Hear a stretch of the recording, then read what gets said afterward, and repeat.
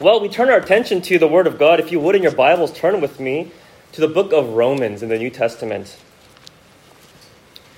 To Romans chapter 3. And we'll be looking at verses 20 down to verse 25. But let me begin for us just by reading from verse 19 down to verse 25. This is what God's Word says, beginning in Romans chapter 3, verse 19. Now we know that whatever the law says, it speaks to those who are under the law, so that every mouth may be stopped, and the whole world may be held accountable to God. For by works of the law, no human being will be justified in his sight, since through the law comes knowledge of sin. But now, the righteousness of God has been manifested apart from the law. Although the law and the prophets bear witness to it, the righteousness of God through faith in Jesus Christ for all who believe. For there is no distinction, for all have sinned and fall short of the glory of God, and are justified by His grace as a gift, through the redemption that is in Christ Jesus, whom God put forward as a propitiation by His blood, to be received by faith. Amen. Let's pray together. Our gracious God and Father, we ask now that by your Spirit this morning, you would help us to comprehend and to receive by faith the truths that you have spoken for us in your word. Help us to see the glory and wonder of the gospel. Lord, empower us to comprehend the depths of your love in Christ, in whose name we pray. Amen. The book of Romans is the single greatest exposition of the gospel. And in it, the Apostle Paul explains various aspects and facets of the gospel in systematic fashion, beginning with the problem of sin and man's hopeless condition, and then proceeding to show us the depths of God's mercy and grace to us in Jesus Christ, who came to save us from our sin. And in some sense, I find that this passage here that we just read in the middle of chapter 3 gives us the clearest window into the heart and essence of the gospel, because it's within this portion of the text that we can so clearly see the turning point, the gospel pivot, if you will, where after having dismantled every sense of hope in ourselves and having confronted us with the inescapable problem of our sin in the first few chapters, it's here that the Apostle Paul finally turns our eyes to look to Jesus, the hope of salvation for sinners. Now, if you're a visitor here today, maybe you have no idea what the gospel is. For all you know, the word gospel is just indicating another genre of music. But the word gospel literally means good news. And the entire message of the whole Bible can be summarized by this one word, the gospel. It's the good news of Jesus Christ, who came to save sinners, that all might have eternal life in him. That is, to put it another way, heaven. And if this is all new to you, perhaps your impression of the gospel, your impression of what the Bible is about, is something like, well, be a good person, live a morally upright life, and God will accept you because you tried your best and you're a pretty good person. Now, that's a very common impression people have about the Bible, because that's practically how everyone thinks, what every man-made religion teaches. And if you go out to the streets and you ask people this question, how do you get to heaven? What must someone do to have a good, quote-unquote, afterlife? Well, the vast majority of the answers that you'll receive from all kinds of people, religious or not, from all kinds of different religions, will be summed up in this response, which is, be a good person. As long as you haven't done anything crazy and lived some outrageous criminal life, but you maintain decent morals, you do some good deeds here and there, you'll probably, hopefully, be good enough for fill in the blank, heaven. nirvana, paradise, or whatever happy ending you prefer. Again, this is the predominant belief of mankind, that by our own effort and merit and our moral achievement, we can keep improving ourselves and eventually climb our way back up to God. But friends, that's not the gospel at all. In fact, that's the very antithesis of the gospel. The Bible is not some moral guidebook that's here to just instill good traditional values and to help you along your quest for self-improvement.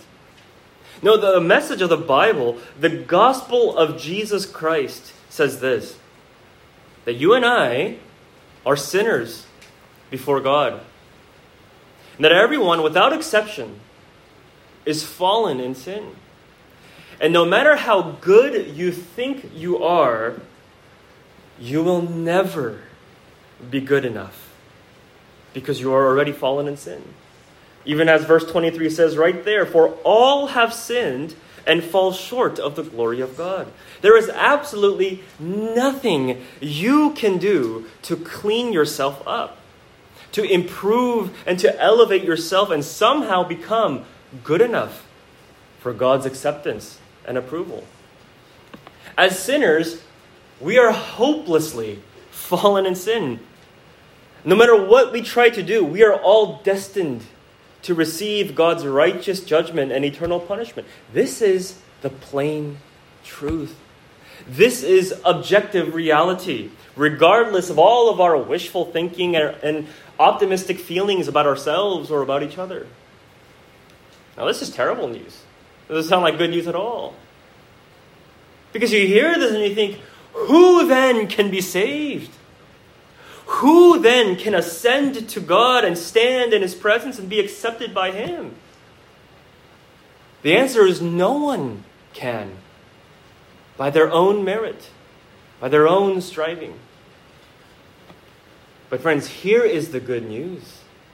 The amazing grace of God, that what we could not do, what we could never do, what we are powerless to do, God did for us through Jesus Christ, His Son. He lived the human life of perfect, sinless righteousness on behalf of sinners who confess their sin and put their trust in what He has done in their place. This is what's at the heart of the gospel. God's message of salvation to the sinful world, that hopeless sinners like you and me could stand before Him as blameless and as righteous, not on the basis of what we have done, but solely on the basis of what someone else has done, namely Jesus. This is God's message of salvation to the world. There is no other way but to turn away from yourself and to turn to Jesus, to put your entire hope and trust in Him, not in yourself. Because you see, the Bible makes it very clear, especially here in Romans chapter 3, that our so-called good deeds, they're really useless and worthless before God. Notice how it says in verse 20, for by works of the law, no human being will be justified. That is, no human being will be considered righteous in His sight, since through the law comes knowledge of sin. No amount of your good works can make you righteous and acceptable before God. Why? Because God is the standard by which we are evaluated. His law is what every one of us is measured by. Now, if you hear this and you think, all right, I'm ready for it. I'm ready to stand trial. I've been prepared for this evaluation and this examination. Let me just pull out my moral resume because I've done a lot of good things in my life. If that's what you think, then I'm sorry to tell you, you are terribly mistaken. You don't know what you're asking for. You are not ready to stand before God. You will not pass His judgment. Because you see, God is holy. He's holy, which means that He is not like man. He is transcendent. He is God in heaven, and you are just man on earth. And more so, you are a sinful man. And this is important to understand and to differentiate, because too often we assume that God is just like us, who are sinners. And so we assume that God is fallible, that God is imperfect, that God is impure, and as such that he tolerates impurity. Now, if that were true, God would not be God. He would certainly not be a good God, because he would be a God prone to error and evil and weakness and darkness, just like us. And so thank God that that's not who God is, but rather he is the God of infinite perfection, of spotless purity, righteousness, and goodness. This is the glory of the holy God. And as such, he requires sinless perfection in order to be in his presence. You must be holy as he is holy. This is his standard. His law is what we are measured by. Now, of course, at this point, we're tempted to object and say, well, that's kind of unfair. That's unreasonable. Why can't mostly good be good enough? How can God expect perfection from us? That's harsh.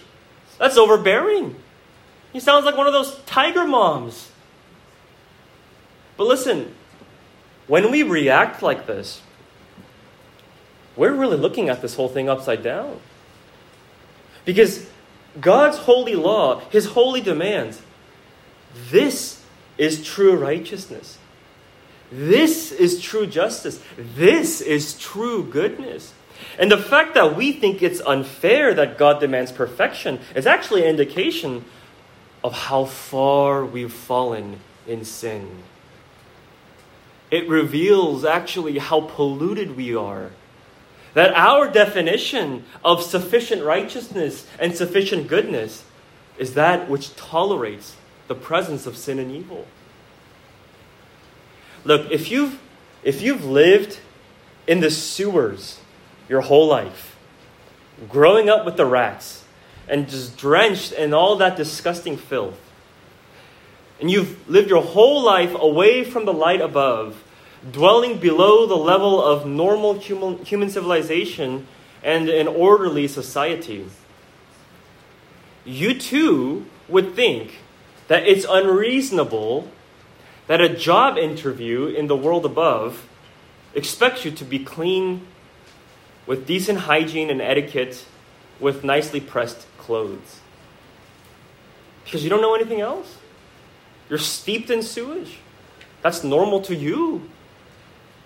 But your objection to that standard of cleanliness and orderliness, it only reveals how far gone you are from the normal standard of human decorum. How much you've lost your social senses.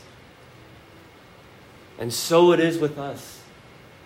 We're so fallen in sin, so deeply entrenched in the filthiness of our sin that we've lost our spiritual senses. We think it's normal to be imperfect, to be impure. We've become so tolerant of sin because we're immersed in it. And that's why we find it overbearing that God expects holiness and purity from us, when that's exactly what we were created to be. And now that's exactly as humanity once was before our rebellion and fall into sin. And so you see, God's holy law of sinless perfection is the rightful standard and metric. But we've already fallen short. We're already condemned because of sin.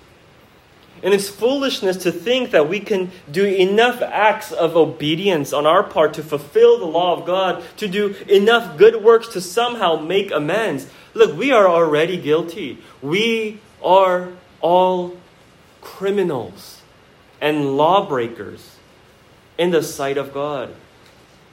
And again, here we might object and say, well, that's rather harsh. God sees me as a criminal? Isn't that excessive? Well, James chapter 2 verse 10 says that whoever keeps the whole law but fails in one point has become guilty of all of the law.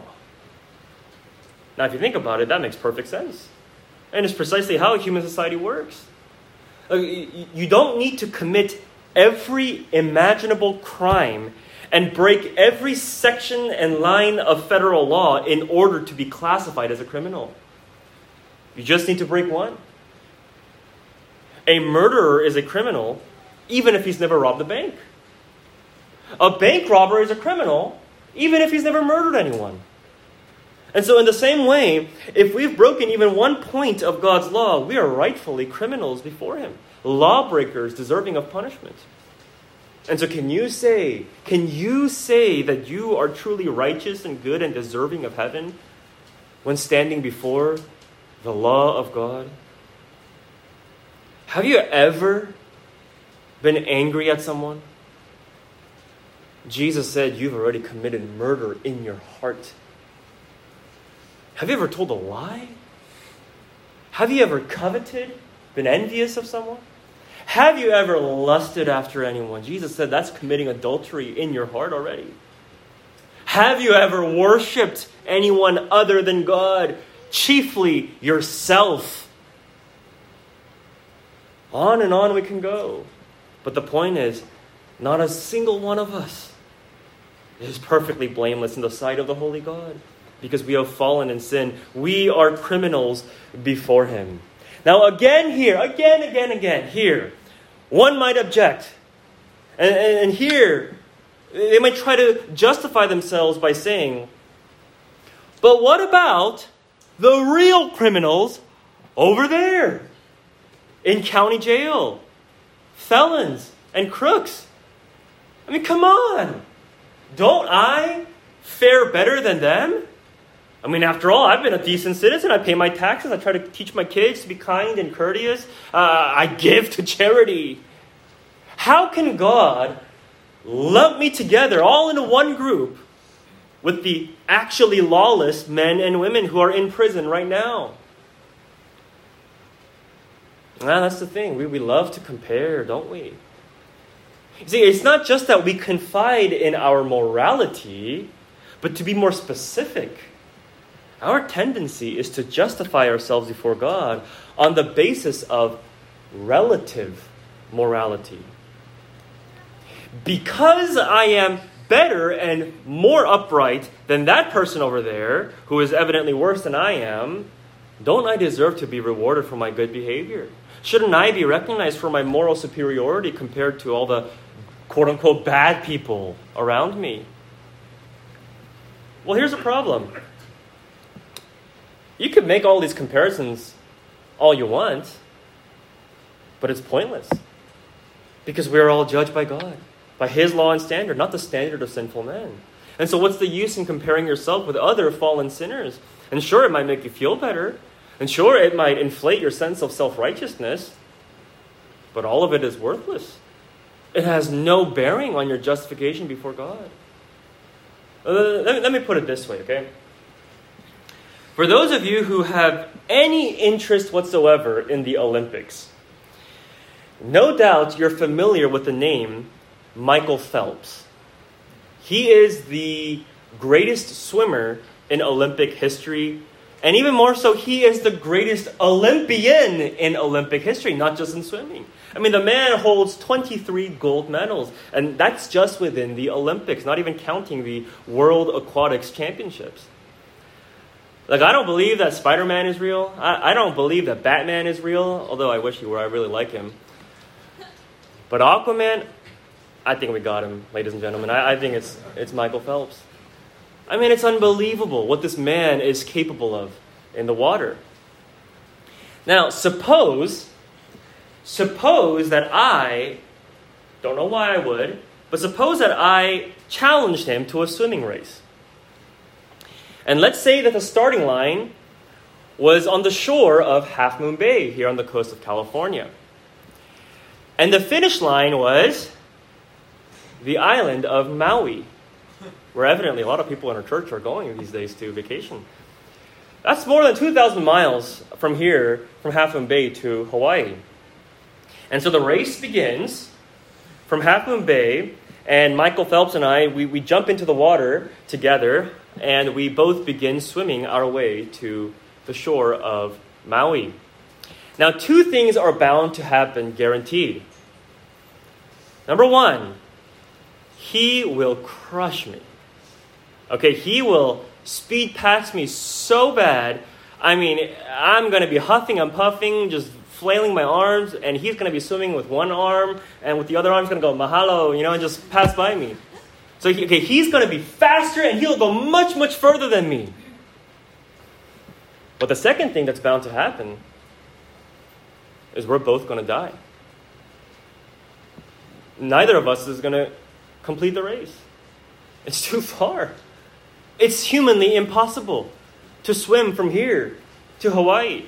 Our bodies will fail us, and we'll drown trying to get there. You see, this is the problem with relative morality. Sure, Michael Phelps is a lot better of a swimmer than I am. There's no comparison, I get it. But if the standard, if the goal is the vast, immeasurable distance of more than 2,000 miles in the Pacific Ocean, it doesn't matter who is relatively better, because we both fall miserably short of that finish line. It is a meaningless point of comparison. That's the issue, you see, with comparing ourselves with other sinners worse than us. It is pointless because we all have sinned and fall short of the glory of God, the infinite measure of His holy standard. And so that's why verse 20 tells us that by works of the law, by our own effort, by our own self-perceived moral achievement, no human being is good enough to be justified in God's sight, to be considered righteous in His eyes, no matter what we try to do. No amount of church attendance can earn it. No amount of religious activity. No amount of philanthropy. The truth is that as sinners, we are impotent and helpless in our sin, destined for the wrath of God, unable to save ourselves, because we are all unrighteous before a truly righteous God. Hence, earlier in verse 10, it says that no one is righteous. No, not even one. But friends, here is the gospel pivot, the turning point in verse 21.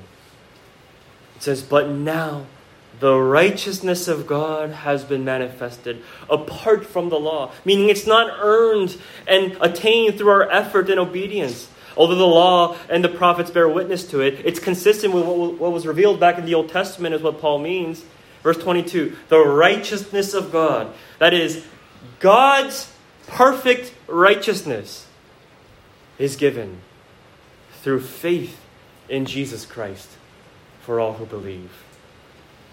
This is the gospel, that in His mercy and compassion for helpless sinners, God provides the righteousness we need but can never attain. It is a perfect righteousness that is outside of us. And it is through His Son, Jesus Christ, whom He sent, born into humanity, that as true God and true man, He would take the place of mankind and live the life of perfect obedience. And in so doing, He alone accomplished true human righteousness. Jesus is the only man who ever lived who actually earned favor with God, who by His merit alone is worthy of God's acceptance and delight. Not only because He never sinned, but because He also actively obeyed all of God's commandments, fulfilling the whole law for us. And this is why the account of Jesus at the temple as a 12-year-old is so important, and it's exploding with gospel theology. That whole episode is not about how, oh no, Jesus was left behind, and thankfully, well, his mom and dad were worried, and they had a whole prayer meeting. They shared their prayer requests with their friends, and praise God, answered prayer, they found Him, crisis averted. That's not the point.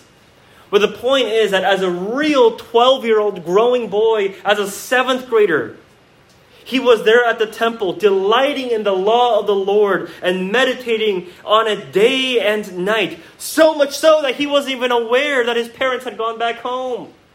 You see, Jesus, even as a preteen, was loving the Lord his God with all his heart, soul, mind, and strength, without exaggeration, fulfilling the greatest commandment, the chief commandment that summarizes the whole law, which you and I have horribly failed to do. This is the life that we need to have lived, you see. And somehow, some way, our only hope is to swap our wretched lives with His righteous life. That's the kind of life I need to have lived to be good enough for God. And that, my friends, is what God graciously gives. Verse 23, for all have sinned and fall short of the glory of God and are justified, not by works, but by His grace as a gift through the redemption that is in Christ Jesus. It is a free gift, undeserved, unmerited, unearned. That's what grace means. But how exactly do we receive this gift? What must I do to be saved? What must I do to receive Jesus' righteousness as my own? We receive it through faith alone, in Christ alone. See verse 22, right? The righteousness of God through faith in Jesus Christ for all who believe. And again at the end of verse 25, whom God put forward as a propitiation by His blood to be received by faith. Now I'm sure that we've heard this a lot. It's all about faith, whatever that means. In order to be forgiven of sins, you just need to believe in Jesus. But really, what does that actually mean? And I'm afraid this is one of those things that we just repeat so much, but we don't really take the time to think about what it means. Because, okay, you can believe in Jesus, but the real question is, believe what about Jesus? Would you believe He's a leprechaun? That's not going to do any good. You believe that Jesus is a good religious teacher merely? A wonderful moral example? Okay then, so He's just another Confucius. He's just another Buddha. Or perhaps we mean that in order to be saved, you need to believe that Jesus was a real person. Believe in His existence. Believe the fact that He really died on the cross. But still, so what? James 2:19 says, okay, so you believe that God exists. Good for you. Even the demons believe. And they shudder. They tremble. Look, the demons believe that Jesus was a real historic person. The demons believe that Jesus died on a cross, that it factually happened. In fact, they were there watching it happen. But they're not redeemed. They're not justified by faith. So what does it mean then to believe in Jesus Christ in order to receive the gift of His righteousness? It means to put your trust in Him, as opposed to putting your trust in yourself. You see, the word believe is really the same word as to trust in the original language in which the Bible was written. To believe God is to trust God. And so the gospel saves us not when we just believe the facts about Jesus. We're saved when we put our trust in His life and His death and His resurrection. That our confidence is in Him, not in ourselves. It's when you believe that Jesus is the only one who has accomplished the righteousness that you need. And you believe that He has accomplished it on your behalf. I mean, this is the whole point of Romans chapter 3. The reason that the gospel emphasizes faith is because faith is in direct contrast to morality. Why? Because morality is trusting in your righteousness. It's self-confidence that I am good enough for God. Whereas faith is trusting in Jesus' righteousness. This is what it means when the Bible says that we are saved by faith alone. Because our good works does nothing to contribute to our salvation. It was once said by an 18th century pastor by the name of Jonathan Edwards, quote, "You contribute nothing to your salvation except the sin that made it necessary." End quote. You see, truly believing the gospel means that you have to also believe something about yourself. That you are an unrighteous sinner before God. Believing in what Jesus has done for sinners means believing that you are the sinner for whom Jesus had to suffer and die because he was taking your place on the cross, which means that believing that that's what you actually deserve. Suffering and death, the wrath of God poured out upon you, shame and scorn and derision and condemnation. And oh, how unwilling people are to believe this. Especially in a nice, well-behaved, well-to-do suburbia like the Tri-Valley of the Bay Area. Because so many of us feel that, well, we're upright. We're fairly put together. We're proud of our achievements, our work ethic, our good morals. But friends, God sees through all of us. He sees the iniquity in us all. He sees the hidden darkness that no one else sees. We may be able to put up a facade and fool others, but we are naked and exposed before the eyes of Him to whom we must give an account. Look, if you're here and you have not repented of your sin and put your faith in Jesus Christ, listen, you need what only He can give. You need His righteousness accomplished for you. But beloved, do you see how good the gospel is? How merciful and kind God is, that this righteousness God gives freely by faith alone. This righteousness was already earned by somebody else at the cost of his life, even suffering for sinners unto death on their behalf. And what God requires of you to receive this as your own is simply that you confess that you can do nothing. You confess that you haven't done anything, and that you joyfully confess that Jesus has done everything. Do you believe this, friend? And if you believe this with your heart and soul, and you turn to Jesus by faith, then at the moment of your mere confession, at the moment of you simply trusting in the goodness of Jesus, God takes His perfect righteousness and He puts it on you. That is the good news. That it is accredited to you as though you had lived Jesus' holy life. At the moment of putting your faith in Jesus, you are instantaneously declared perfectly righteous in His sight, forever acceptable and pleasing to Him, although you had done nothing to deserve it. Cleansed and forgiven of sin, robed in the righteousness of Christ, and bound to inherit eternal life in His presence. This is the amazing grace of God for sinners, freeing you from the burden of the law that you could never bear. And this is what you must believe. Simply believe for salvation and life in Christ.